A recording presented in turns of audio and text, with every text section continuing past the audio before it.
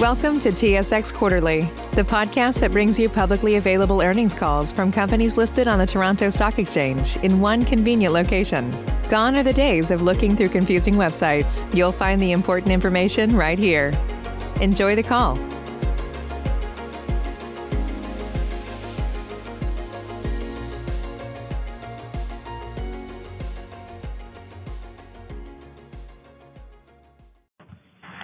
Good day, and thank you for standing by. Welcome to Loblaw Companies Limited First Quarter 2020 earnings call. At this time, all participants are in a listen-only mode. After the speaker's presentation, there will be a question-and-answer session. To ask a question during the session, you will need to press star 1 on your telephone keypad. If you require any further assistance, please press star 0. I would now like to hand the conference over to your speaker today, Roy MacDonald. Please go ahead, sir. Great. Thank you very much, Jacqueline. Good morning and welcome to Loblaw Companies Limited First Quarter 2021 results call. I'm joined in the room this morning by Galen Weston, our Executive Chairman, Sarah Davis, our President, and Darren Myers, our Chief Financial Officer. And as always, before we begin the call, I want to remind you that today's discussion will include forward-looking statements, which may include but are not limited to statements with respect to Loblaw's anticipated future results and the impact of the COVID-19 pandemic. These statements are based on assumptions and reflect management's current expectations. As such, they are subject to a number of risks and uncertainties that could cause actual results or events to differ materially from our expectations. These risks and uncertainties are discussed in the company's materials filed with the Canadian securities regulators.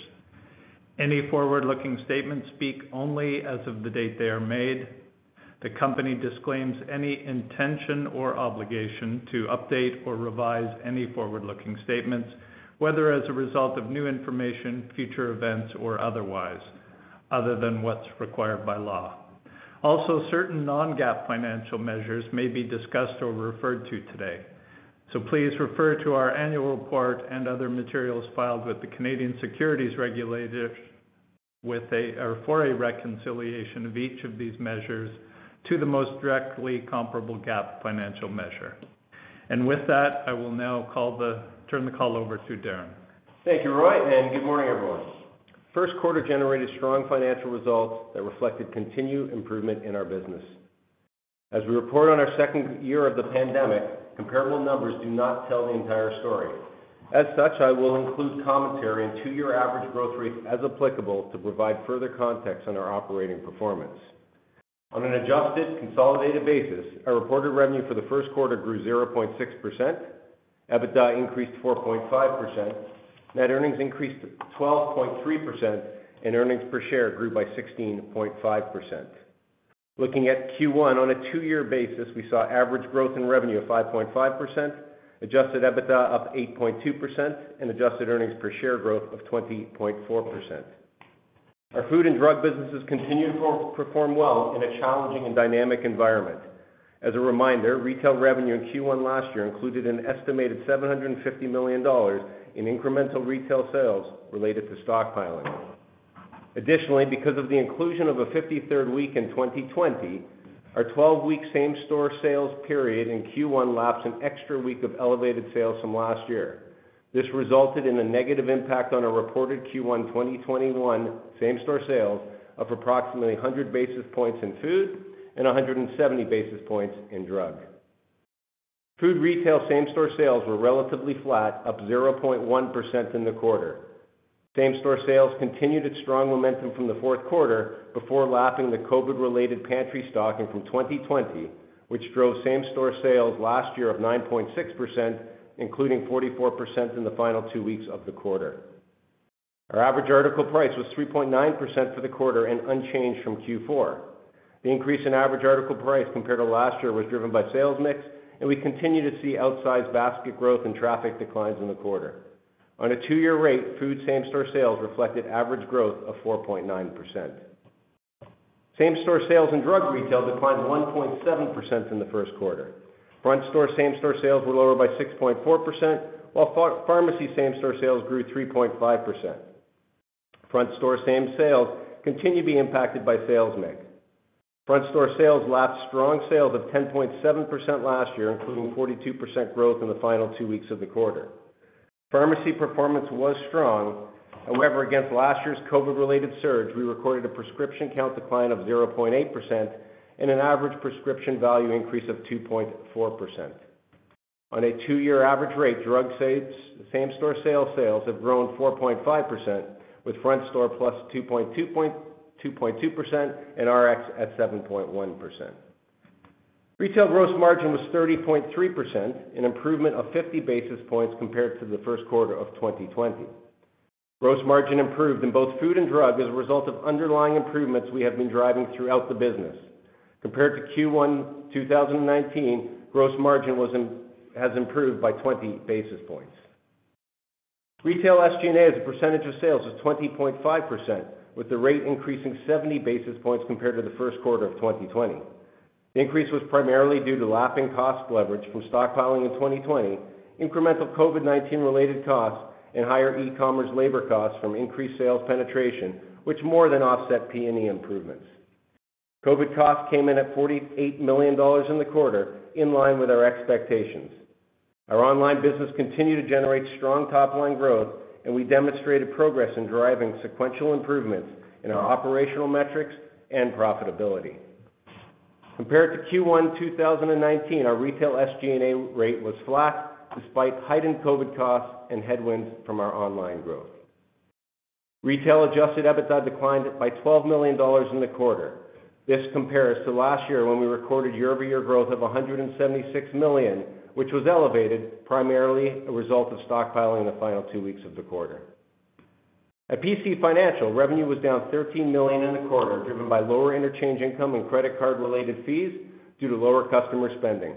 Adjusted EBITDA at the bank increased $65 million year over year, primarily driven by changes in the expected credit loss provision. In Q1 last year, at the beginning of the pandemic, we recorded a $50 million ECL provision. Based on improving economic factors, we released $20 million of the provision in Q1 this year. On a consolidated basis, adjusted EBITDA margin was 10.3% in the quarter, up 40 basis points compared to last year. In the quarter, IFRS net earnings available to common shareholders was $392 million, up 12.3%, and fully diluted earnings per share were 90 cents, an increase of 36.4%. Free cash flow was $288 million in the quarter, and we repurchased 5.4 million common shares at a cost of $350 million. As we look ahead, there remains a great deal of uncertainty as the course of the pandemic-related lockdowns and the resulting impact on consumer behavior remains dynamic. We are pleased with the strong financial performance of our first quarter, which exceeded our internal plan. We have seen that momentum continue into the second quarter, putting us in a position to exceed our full-year EPS outlook. Given the ongoing uncertainty and volatility related to the pandemic, we are not updating our outlook this early in the year. Our COVID-related costs remain elevated, and we expect costs in the second quarter to be in the $65 to $75 million range. This being my last quarter in, I'd like to say thank you to our investment community. I've enjoyed working with you and getting to know you over my time at Loblaw, and I wish you all continued success. I will now turn the call over to Sarah. Thank you, Darren, and good morning. We started the year with strong results, extending the steady and sequential improvements that we have delivered for 3 quarters now. Our core business is healthy, and we continue to actively leverage our assets to deliver value to our customers as the pandemic continues to impact the lives of Canadians. As mentioned by Darren, in extraordinary times, it's helpful to look at a 2-year average growth rate.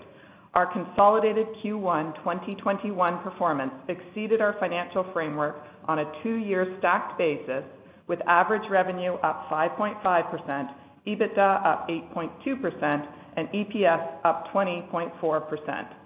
In Q1, our food businesses held strong, with same-store sales up 10 basis points, lapping growth of 9.6% in Q1 of last year. This was driven in part by lockdown conditions and strong eat-at-home trends. Q1 delivered market share gains with continued strength in market and sequential share improvements in discount. Our grocery stores gained tonnage and dollar share, while our inflation remained flat to Q4. As was the case through 2020, we have managed margins carefully to keep prices in check for Canadians in ways that set us apart from the market. In our drug segment, same-store sales declined 1.7%, growing 3.5% in RX and declining 6.4% in front store. There are two driving forces here. First, our drugstores are negatively impacted by lockdowns, specifically in important areas like beauty. Second, we are lapping last year's inflated RX and front store sales. Ultimately, we are pleased with the position and performance of our drug business. As I called out in Q4, we're seeing strong results in convenience and food. Our beauty sales are down, but our share is up, and our pharmacy business continues to grow as we play a bigger part in community care. I want to highlight the great work of our pharmacists, who have been key to the testing and vaccination efforts in most provinces. We have nearly a dozen different programs supporting COVID testing for travelers, workplaces, schools, and more. And we've already vaccinated over 700,000 Canadians to date, reaching people conveniently and close to home. Just to give you a data point, in most markets, our contribution to the vaccination effort is greater than our pharmacy market share. While the revenue impacts of these testing and vaccination programs has not been material thus far, they certainly show the trust consumers have for our pharmacists and our place in community health. Across our food and drug businesses, we continue to manage COVID costs, operating well under modified conditions and adapting to pandemic-related pressures on our mix. Best of all, our customers are adapting with us, and our satisfaction scores remain very high. Let's take a moment on e-commerce, as I know people are keen to understand what is happening in digital retail as the pandemic conditions continue. In Q1, we had 3 digital priorities. First, to improve customer service. Second, to margin up through additional offerings. And third, to lower our cost to serve. We improved on all 3 priorities while serving more customers than ever. Revenue increased 133% over last year, and as the business grew exponentially, we delivered our highest bill rates, lowest wait times, and the best satisfaction scores of all time. Across the business, we're appealing more and more to those who transact online for the things that matter in life, in food and drug, rapidly growing programs like the PC Money Account and the PC Health app, and loyalty, where we're primed to give Canadians more than $1 billion in PC Optimum rewards again this year.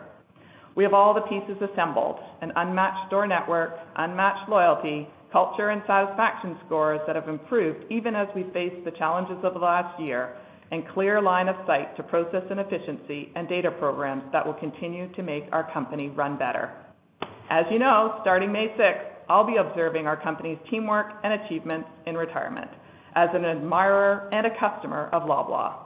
I'm extremely proud of the progress and accomplishments of the company over the past 14 years, and even more proud of my colleagues, great people with a strong culture. I can't thank them enough. I'm pleased to be leaving the company in a strong strategic position with operational and financial momentum and tremendous opportunity. To those of you on the call, the investment community, I've enjoyed working with you through my years as CFO and then as president. I wish you all continued success and happiness in your careers and in your lives. I'll now turn the call over to Galen. Thank you, Sarah, and good morning.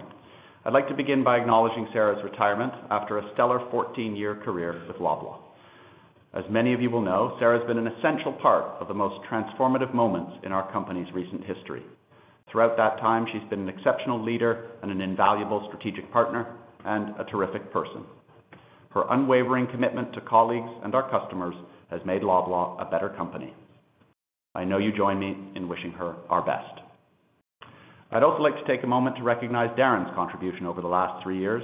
During that time, he's been an excellent financial steward, advancing our capital discipline and process and efficiencies, and he's been a lively contributor to our executive management board.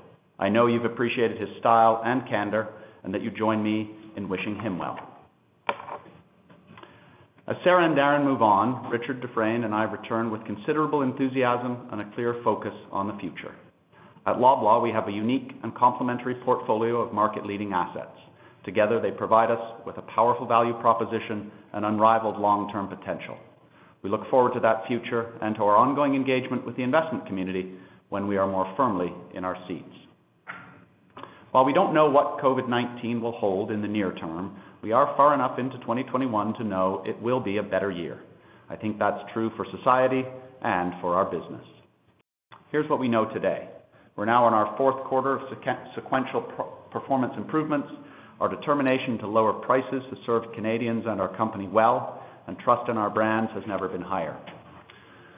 As we look to deliver fantastic supermarket choices and industry-leading pharmacy-based community care through the nation's best retail and e-commerce networks, our job is to build on this strong foundation and to seek more ways to make our networks hum and our assets shine. As we enter into what we hope will be the home stretch of the pandemic, I want to express my admiration for our people. Our business and our team of 200,000 Canadians have set a high standard, hitting challenges head on. Whatever the consumer demands, they kept Canadians fed and well through phases of panic buying, fear of public spaces, and efforts to put this pandemic behind us, including through our mental health services and nationwide vaccination effort. Loblaw is well positioned to create value over the long term. I'd now like to open the call for questions. Thank you, Galen. Jacqueline, could I ask you to remind participants how to ask a question? Certainly. As a reminder, to ask a question, you will need to press star 1 on your telephone keypad. To withdraw your question, press the pound or hash key. Your first question comes from Irene Nattel from RBC Capital Markets. Your line is open. Thanks, and good morning, everyone. Before I ask my question, just want to express thanks and congratulations and best of luck to Sarah and Darren. It's been lovely having them. Moving on to other stuff. Very nice performance in Q1.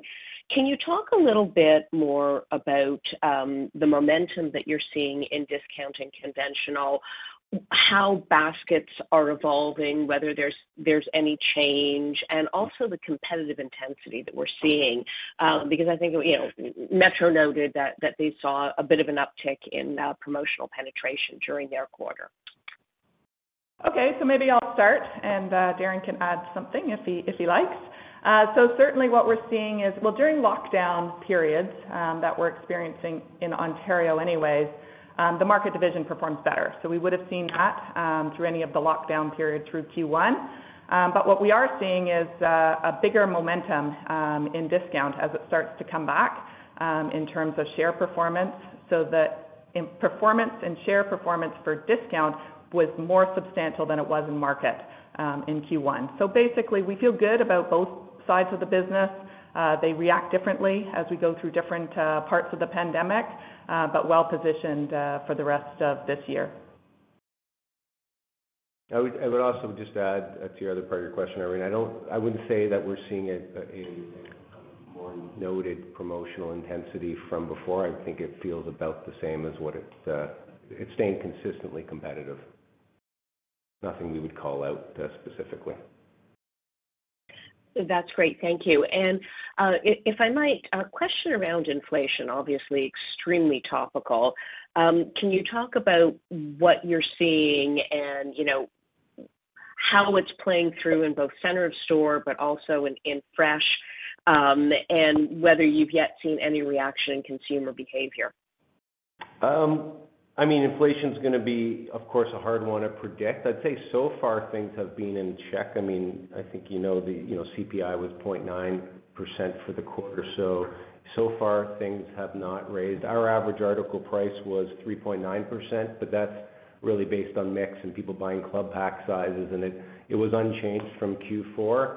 So far, not seeing large increases. Certainly, as the year goes on, there is more, talk everywhere about inflation, but I would not want to try to take a guess at what inflation is going to do. That's great. Thank you. Your next question comes from Mark Petrie from CIBC. Your line is open. Hey, good morning. I wanted to ask about gross margin. Really nice result, nice rebound in Q1 after some pretty notable pressure, particularly in the food business, but in retail overall, Q2 to Q4 of last year. Could you just talk about the sort of different puts and takes there, be it sales mix, promo investment, leveraging data assets? And then how should we think about lapping, Q2 to Q4 of last year where, margin was under some pretty significant pressure? Yeah. Hi, Mark. Can you hear me, by the way? We're getting a little comment. Mine. You're okay? Okay. Yeah, all clear. Sorry, I'll mute. All right. We're very pleased with the continued improvement. We saw increases in both food and in drug. I would say there's not kind of one specific item that's doing it. It's a series of things, a number of initiatives, including the ongoing pricing adjustments we were making through last year and continue to fine-tune our pricing. We also have a number of sourcing initiatives and as well our strategic vendor program this year. And the other thing I would also add on the drug side, we did see, we had front store pressure still on the margin, but we saw a nice lift from all the services and the growth that we've seen in services. So both businesses doing well. And as we look forward, we do think these are sustainable improvements. Of course, it depends what happens in the competitive environment, but we feel good about the fact that we can sustain these. And to your point, we'll be lapping, in Q2 some pressure that was there last year. So, the margin is in a decent place, certainly going into this quarter. Okay, and then I guess just specifically with regard to Q2, I think last year part of the issue was around the general merchandise and apparel parts of the business, or the right-hand side of the store.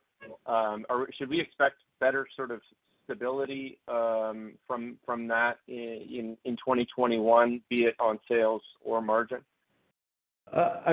Certainly we're lapping a lot of challenges last year. So even in Q1, we didn't really see an impact from the right-hand side, which is good given that we weren't really seeing the impacts in Q1 last year to the same extent.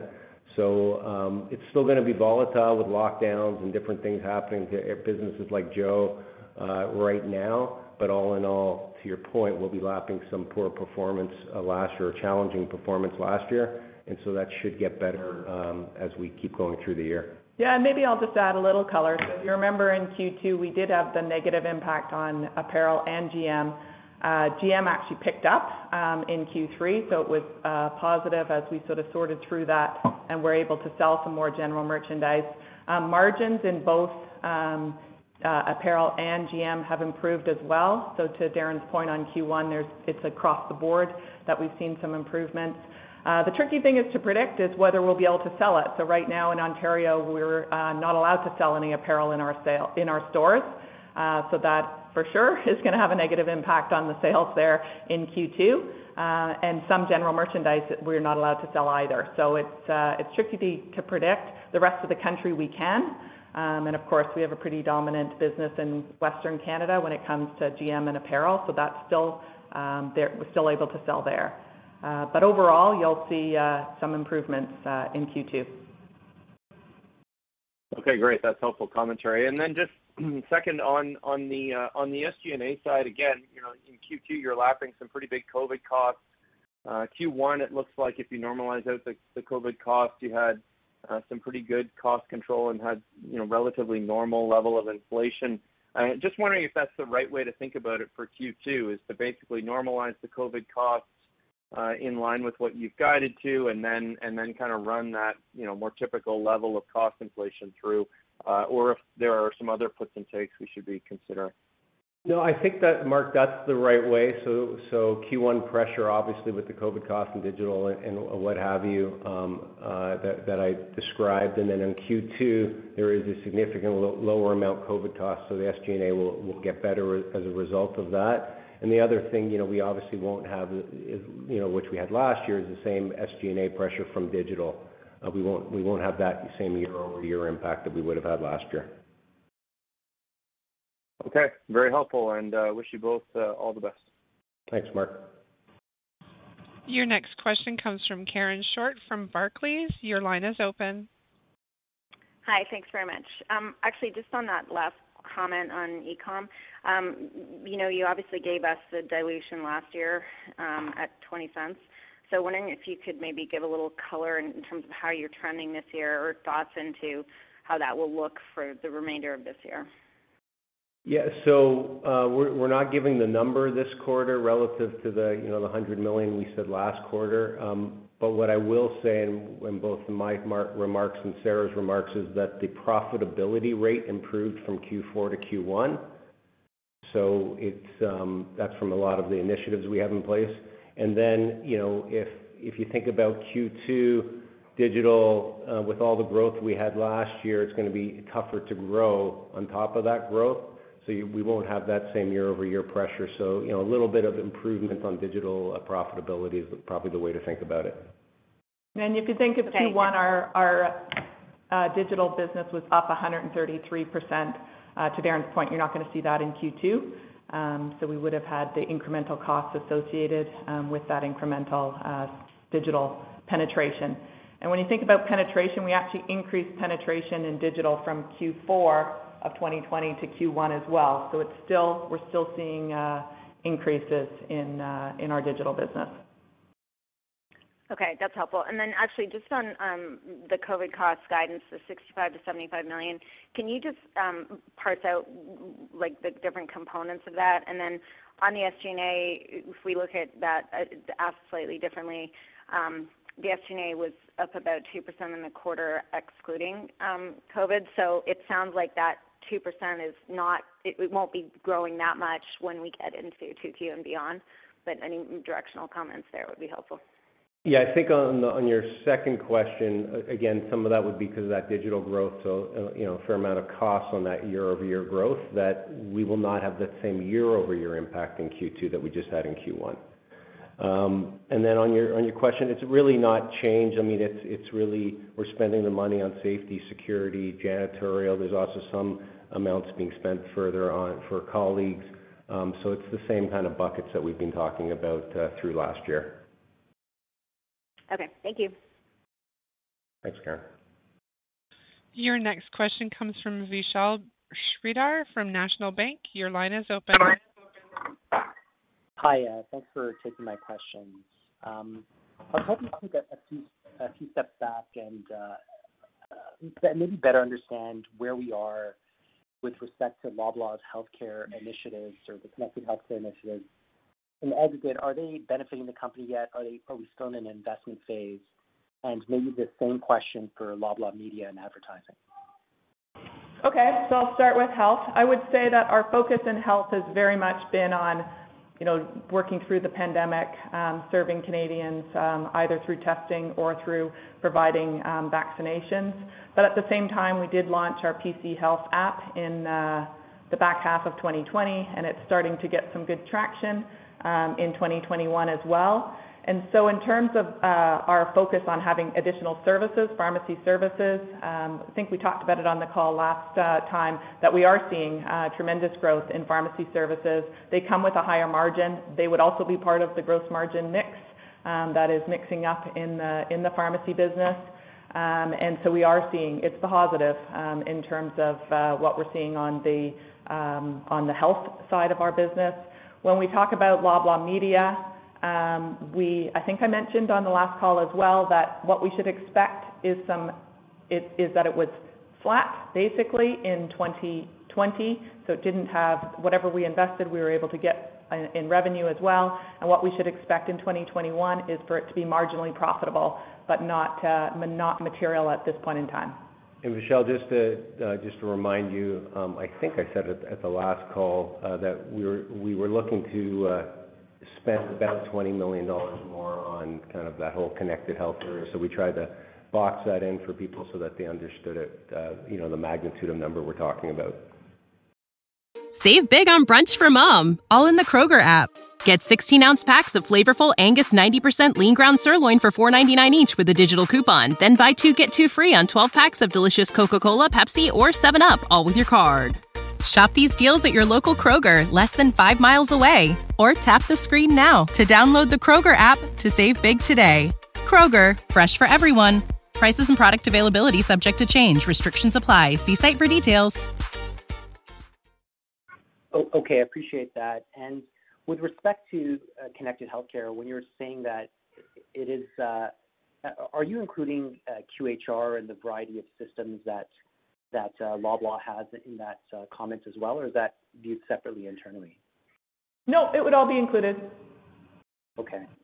And with respect to pharmacy market share and management's initiatives to grow that with e-prescribing and a variety of adherence initiatives, where is Loblaw? Have you increased market share in pharmacy on RX delivery?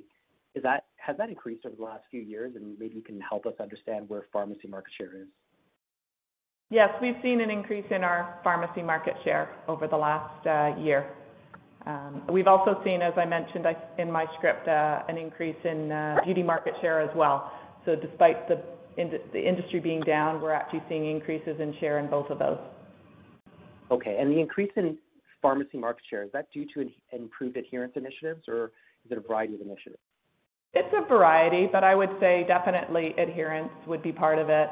Offering different services would be part of it as well. As people come in for, COVID testing or for COVID vaccines, there's always something else that comes with it. When you consider in Q1, we did 700,000, we've done 700,000 COVID vaccines, but we also did 2.1 million flu vaccines. So all of that would be part of, increasing our share. Okay. Okay, and then how about with respect to Project Delta? Are the benefits from that initiative, are they fully captured yet, or should we still expect more? I would say that the systems piece is, it's pretty much behind us. We will continue to see some savings from that as we go forward, but it's not a thing that we're calling out in terms of a big number in terms of the savings we'll see. Okay, thanks a lot. Appreciate it. And best of luck to Darren and Sarah as you move on to your next step. Thanks. Thanks, Michelle. Your next question comes from Patricia Baker from Scotiabank. Your line is open. Thank you very much, and good morning, everyone. I have a few questions. So just going back to the gross margin trend, which I have to say was a very welcome highlight of Q1. So you noted that you're continuing to see pressure in the front store on the gross margin, and presumably a large part of that reflects the shift in mix associated with, not being able to sell as much beauty. I'm just curious whether or not if we walk away from the beauty impact on the gross margin, are you seeing relatively stable gross margin trends sequentially?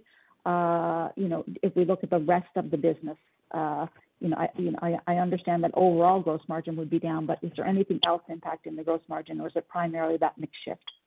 It would be mostly that mix shift. Also, cold and flu would be, an area that has been down. So that's another area that's, a higher margin that would have hurt us. But again, the growth in services in pharmacy have certainly helped that, and the other initiatives that I kind of walked through. And in Q1, the overall margin for the drug business was actually up.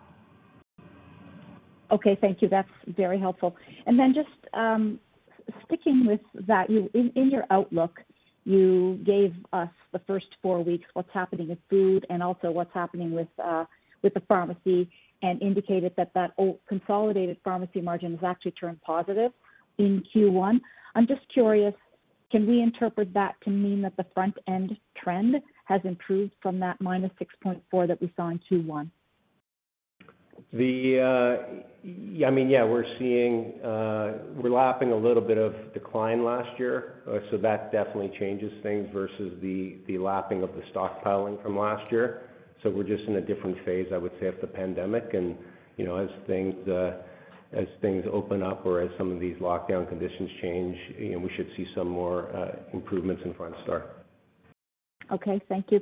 And forgive me for this question because Sarah was speaking too fast for me to get it. But Sarah, you gave some really good improved metrics for digital. I think you gave 3 of them. Can you repeat those? Okay, I'll think about what I gave. I gave that sales were up 133%, Q1 2021 over Q1 2020. I think I said penetration was up from Q4 of 2020 to Q1 of 2021. And I'm trying to think of another one I might have given. No, Sarah, it was the metrics around you had improved. I see. Oh, what were we working on? So our 3 priorities, sorry. Exactly. So our first one was on customer improvement, so definitely improving the customer service, so that would be in fulfillment rates as well as wait times. The second would be in margining up, so either through having a larger basket, which we have a substantially larger basket on our digital business than we do in store. So continuing to see that, adding general merchandise items. We've been quite successful in that way as well as incremental margin from having incremental customers. So that would all be in the margining up of that business. And then the third was in reducing the cost to serve. So the actual cost of picking in the stores, we had targets that were set to improve the actual cost to serve. So we were pleased to see improvements in all 3 of those areas at the same time having the highest customer satisfaction we've had in our digital business in the quarter. Okay, perfect. That's exactly what I was getting at. And then just a broader question. So, it's so great to see that finally the pharmacies in Canada are able to help with the big issue and challenge around delivering the vaccines. You said you did, I think, 700,000 vaccines in the quarter. Can you just review for us across the country, where are you able to give the vaccines? And then a bigger question, just looking at it strategically and I guess philosophically, do you really think that there's an absolutely bigger role that the pharmacies in this country could be playing and are capable of doing much more than you're already doing if you were given the leeway to do that and sort of really help with the bottleneck that we're seeing and the challenges across the various regions? Okay, so we have been able to provide vaccines in the majority of provinces. And then I would say in terms of we absolutely believe that there's a larger role for pharmacy to play in the health industry of Canada. We would love to be able to provide minor ailments in all provinces. We already are able to do that in Alberta. We should be able to do that, I think, coming soon in Ontario. But it is something that we believe is very good for our business, but also good for the healthcare system because it provides a less expensive way to provide some of these services. And it's also more convenient for consumers without having to go, line up at an emergency in some cases or finding time to go to the doctor's offices. They can just stop by a pharmacy. So we think there's a bigger role, absolutely. And just specifically, Sarah, do you think there's an even greater role you could be playing with vaccines if you could get greater access to the vaccines, that you could be, that the vaccine administration should be mirroring their flu administration? Yeah, we could play a bigger role. We have the capacity to provide 1 million a week in terms of vaccines. So we did 700,000 in the quarter, but we have the capacity to do 1 million a week across the country. Okay, thank you. And I hope you get close to being able to do that. Thank you. Me too. Your next question comes from Kenric Tyghe from ATB Capital Markets. Your line is open. Thank you and good morning. Just with respect to pandemic costs, on a first quarter cost of 48 million, you're guiding to roughly 120 in first half pandemic costs. Now that compares to your second half of 2020 of around 127 million. Could you help us better understand sort of a range of outcomes on pandemic costs? How much of the step up Q1 to Q2 is lockdown related, and perhaps how we should potentially just be thinking about in the absence of lockdowns in the back half of this year, how we could see that range of outcomes on pandemic related costs? Yeah, hi Kenric. I would, on predicting the future, it's a little bit tough. It's going to depend on the state of the economy and the lockdowns. The more things open up, of course, the lower the costs are going to be. I think Q1 is a nice indicative kind of value in terms of ongoing costs. Q2 is a little bit higher as we spend in different parts of the business and some further amounts for our colleagues. So it's hard to predict the back half at this point in time. I'm not sure I can give much more details on that, to be honest. Yep, fair enough. I just wanted to try and just better handicap the progression through the year, Darren. So thank you for that. Sarah, just perhaps on beauty and specifically your comments with respect to the share gains, could you perhaps help us understand how much more responsive, or have consumers become that much more responsive to your pulling of levers in beauty when you do? Are there higher uptakes within the beauty business? Are people starting to, look forward to a normalization with respect to their activities that would support, higher spend in those categories? And any incremental color you could provide there on, the stickiness of what you're doing and the levers you're pulling in beauty would also be appreciated. Thank you. Okay, so I think definitely in beauty, we've seen market share increases. It's a number of things as well. Part of it is related to some of our competitors who weren't able to be open during times as well. So that was an advantage for us. But I would also say that we've been doing a lot of work digitally as well. So trying to appeal to younger consumers. Consumers in the 18 to 34 range would be a specific target that we're going through. And we've been seeing some nice traction in that area. In terms of what consumers are spending on, we did see an uptick in perfumes and some of those types of items that we hadn't seen since the beginning, pre-pandemic. So we're starting to see that. Of course, our trends in health and skincare are continuing. Hair care, all of those would be trending positive as well. So it's the main cosmetics which are down, prestige cosmetics which are down, but seeing some improvements in some of the other areas. Thank you. Just on that, with respect to the share gains, if I'm hearing you correctly, those are more concentrated against your pharmacy competitors perhaps than your prestige type competitors in department stores and sort of your luxury competitor. Is that a fair characterization? No, the market share would be gains across all the beauty categories against all competitors. Thank you. Okay. Thank you, and best wishes to you and to Darren, Sarah. Thanks very much. Thank you. Thanks, Cameron. Your next question comes from Chris Lee from Desjardins. Your line is open. Oh, hi, good morning.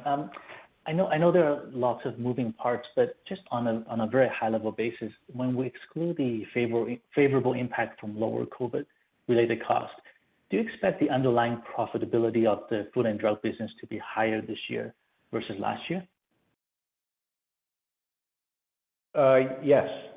I mean, there's been a number of improvements we've been putting in place, since the second quarter of last year, and they're taking hold, and so yes. Okay, no, that's helpful. Thanks for that.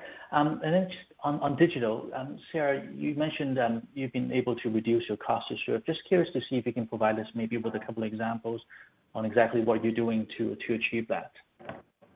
Oh, it's pretty block and tackling things in the store. So making sure that the forecast is as good as it can be, because putting the right number of people in terms of labor into the store to serve the number of orders would be a key point. Making sure that their pick routes are the most efficient that they can be. Any of those types of tactics, making sure that the whole store is involved in the efficiency of click and collect, and it's not just left to the digital team. So I would say that we looked at the whole process from end to end and looked at ways that we could improve it, and we're pretty pleased with the results we've seen so far. Okay, that's helpful. And any update you can provide us on your partnership with Takeoff so far? When do you expect a decision to be made on whether to expand that deployment? Oh, that's a good question. I would say there's no update on that. So basically, we're continuing to work with Takeoff on the one that we've got, and we don't have any other announcements to make on anything going further yet. Okay. And my last question, just maybe switching on to Shoppers.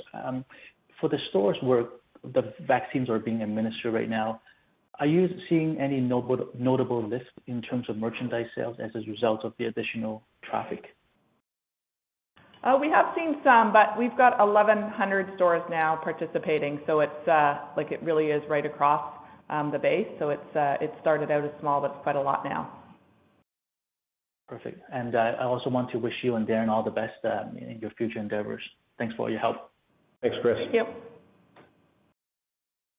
Your next question comes from Peter Sklar from BMO Capital Markets. Your line is open. Okay, thank you. Just first, I had a question on your discount banners. There have been periods over the last couple of years where you just didn't have your, price volume, price promotion balance correct. And I know you've been working on correcting that. Do you think you're in a good space now in terms of your discount format? I think we're in a good place in terms of our discount format. I think part of it is the impact of COVID and the lockdowns on that business. What we do see is that when we're in lockdown, there is a bit more of an attraction for customers to go to the market stores. And that's an industry thing, not just in our business. But to answer your question, yes, I feel like we're in a good position in terms of where we are with discount. Okay.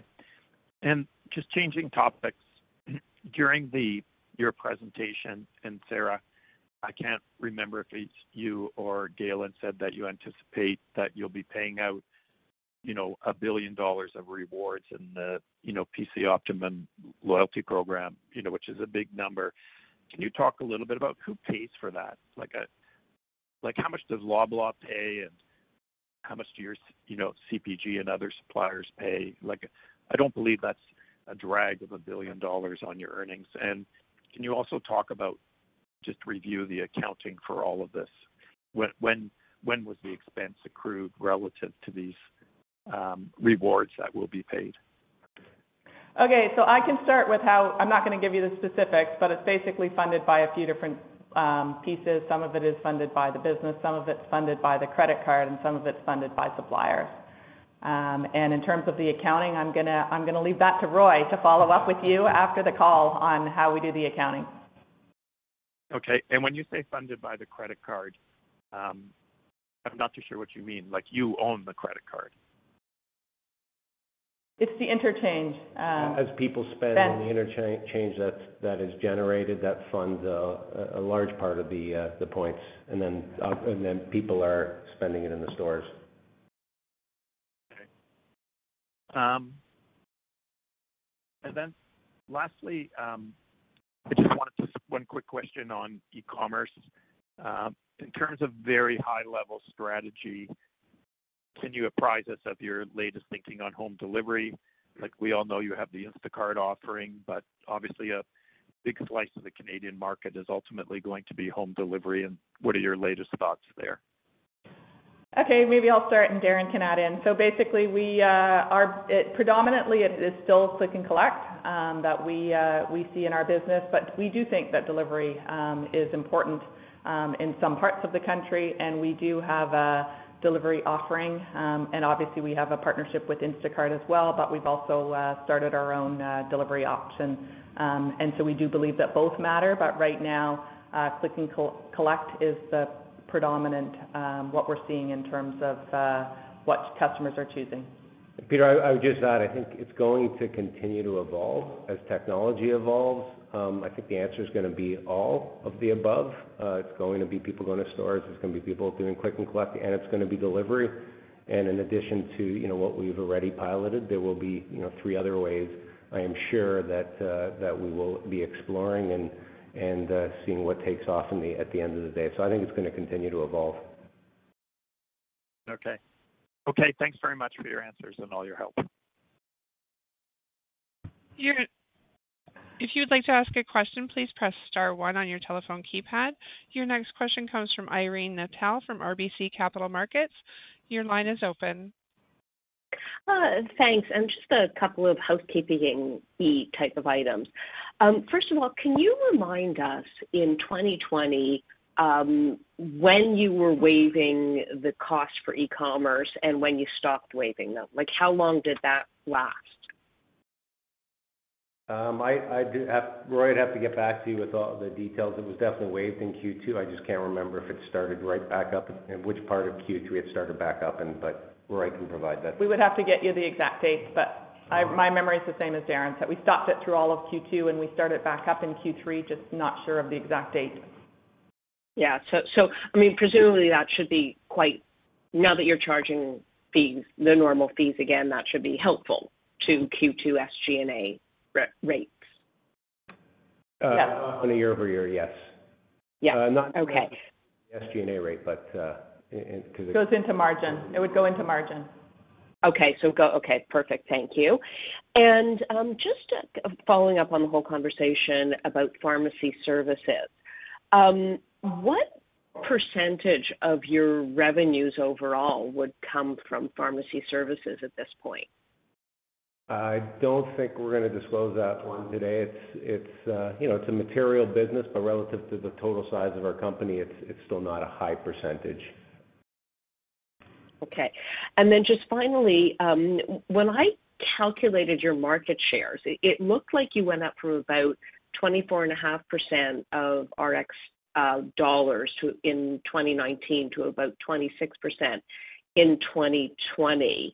I know you talked about adherence and a couple of other things, but are my calculations correct on that one? Roy can check with that one as well. I don't have that in front of me right now, so I don't want to misquote a number, Irene. Okay, thank you. Your next question comes from Michael Van Elst from TD Securities. Your line is open. Thank you. On the e-commerce side, have you already started to see the business slow in April and May? And are you actually expecting it to decrease relative to the kind of pandemic peaks of last year? That's an interesting question. In period 4, it actually increased. So what we saw was an increase, but I think it's a reasonable expectation that it's going to start to flatten out. And certainly to Darren's earlier point, Q2, we're not going to see the high growth that we saw last year. So, but we did see an increase from Q4 to Q1, and we have seen an increase in period 4, the first period of the second quarter as well. Okay, great. And then you talked about inflation, and I know that you don't want to try to forecast it, but do you believe that the Canadian dollar, or to what extent does the stronger Canadian dollar help fight off that inflation? And if we do see inflation pick up, do you expect to be able to pass it through, or are the conditions not conducive to that? Yeah, I think the Canadian dollar will help. And then, the second part of your question is hard to predict. I think I don't want to make a prediction on that. I mean, generally in times of inflation, people have done better, but time will tell how that is in this environment. Okay, and then I think a little bit of, maybe I'll add that just in general, when there's a little bit of inflation, it's positive generally for the retailer. If it starts to get higher, it affects what customers buy. So I think in that dynamic, it's hard to predict, to Darren's point. Right. Okay, great. And then on the financial services side, there was that meaningful reversal in Q1 of 20 million. But how much were the PCLs reserves in all of 2020? How much did they increase, and how much of that do you think could reverse this year? I don't have the exact number in front of me in terms of how much it increased. We are still, we're somewhere in we'll get you the right number for sure, Mike. But we are not to where we were pre-pandemic in terms of the reserve. And so if the economy continues to improve and the shape of the Canadian consumer continues to stay strong, you could expect to see some releases on that. But of course, time will tell on how that goes. Yes, I was just wondering how much does that play into your guidance of, at least 10 to 15% earnings growth? Nothing from here that would be into that. Yeah, perfect. Thank you. And Darren and Sarah, I do want to wish you best wishes in whatever you plan to do next. Thanks. Thanks, Mike. Your next question comes from Mark Petrie from CIBC. Your line is open. Yeah, I just wanted to ask about the PC Insiders program. I know it's small, but it does seem to have some strategic value. It hasn't been something that you've particularly emphasized or promoted, but you also do have more things that you could potentially layer into that. And I'm just wondering if you could talk about kind of how you view that program, and if it is a sort of future lever, or if you've kind of determined that it kind of is what it is at this point. Yeah, I would say that we piloted it one way, and then we changed it to be more, a bit more universal and more, I would say, appealing to more consumers. We're pretty pleased with the performance of it, but it hasn't been a major focus over the last bit as we've been dealing with, all the other things that have been going on in our business. But I actually agree with you. I think there are a lot of things that we could layer onto it. I do think that it could have some more strategic merit than what it's getting today. But it just hasn't been the thing that we've been focused on over the last, I would say, 6 months. Yeah, understood. Okay, thanks a lot. Your next question comes from Vishal Redar from National Bank. Your line is open. Hi. With respect to distribution center capacity, how does Loblaw feel about its capacity at this moment, and will there be any future investment required? I think we feel we're in a pretty good position. We've been doing a bit of automation. So we had a new automated DC that is operating now in Milton for our pharmacy business. We've been expanding a DC that we have in Cornwall. That is also, it's partially automated today. It's going to have even more automation as we go through this year, which should be operating by the end of this year. And I think we announced that was replacing two older facilities that we have that we're closing down. So there is some investment going on in our distribution centers as well, and those are just two that are the current ones that are happening right now. Okay, and is the technology that is being installed, will that help facilitate e-commerce from your warehouse as well, or is that a separate issue? It is going to help. It will help. And depending on whether it's pharmacy or food, we've got different types of technology. We have each picks in the pharmacy, which will help with it, and then we've got case picks happening in the food DC in Cornwall. But the strategy is an all-encompassing strategy. Thank you.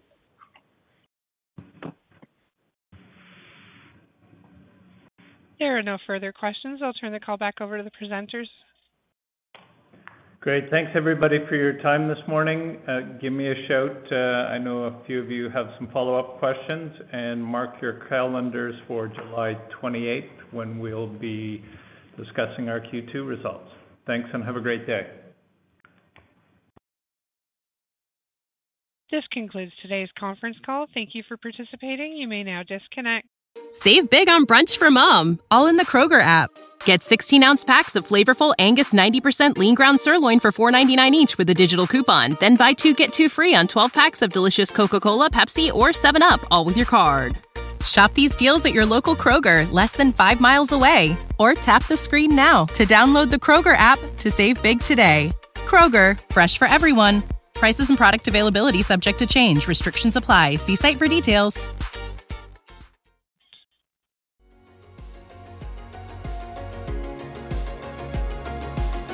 Thank you for listening to TSX Quarterly. If you enjoyed the cast, remember to leave a good rating. And remember, for any additional inquiries, please consult the company's investor relations section on their website. See you next time.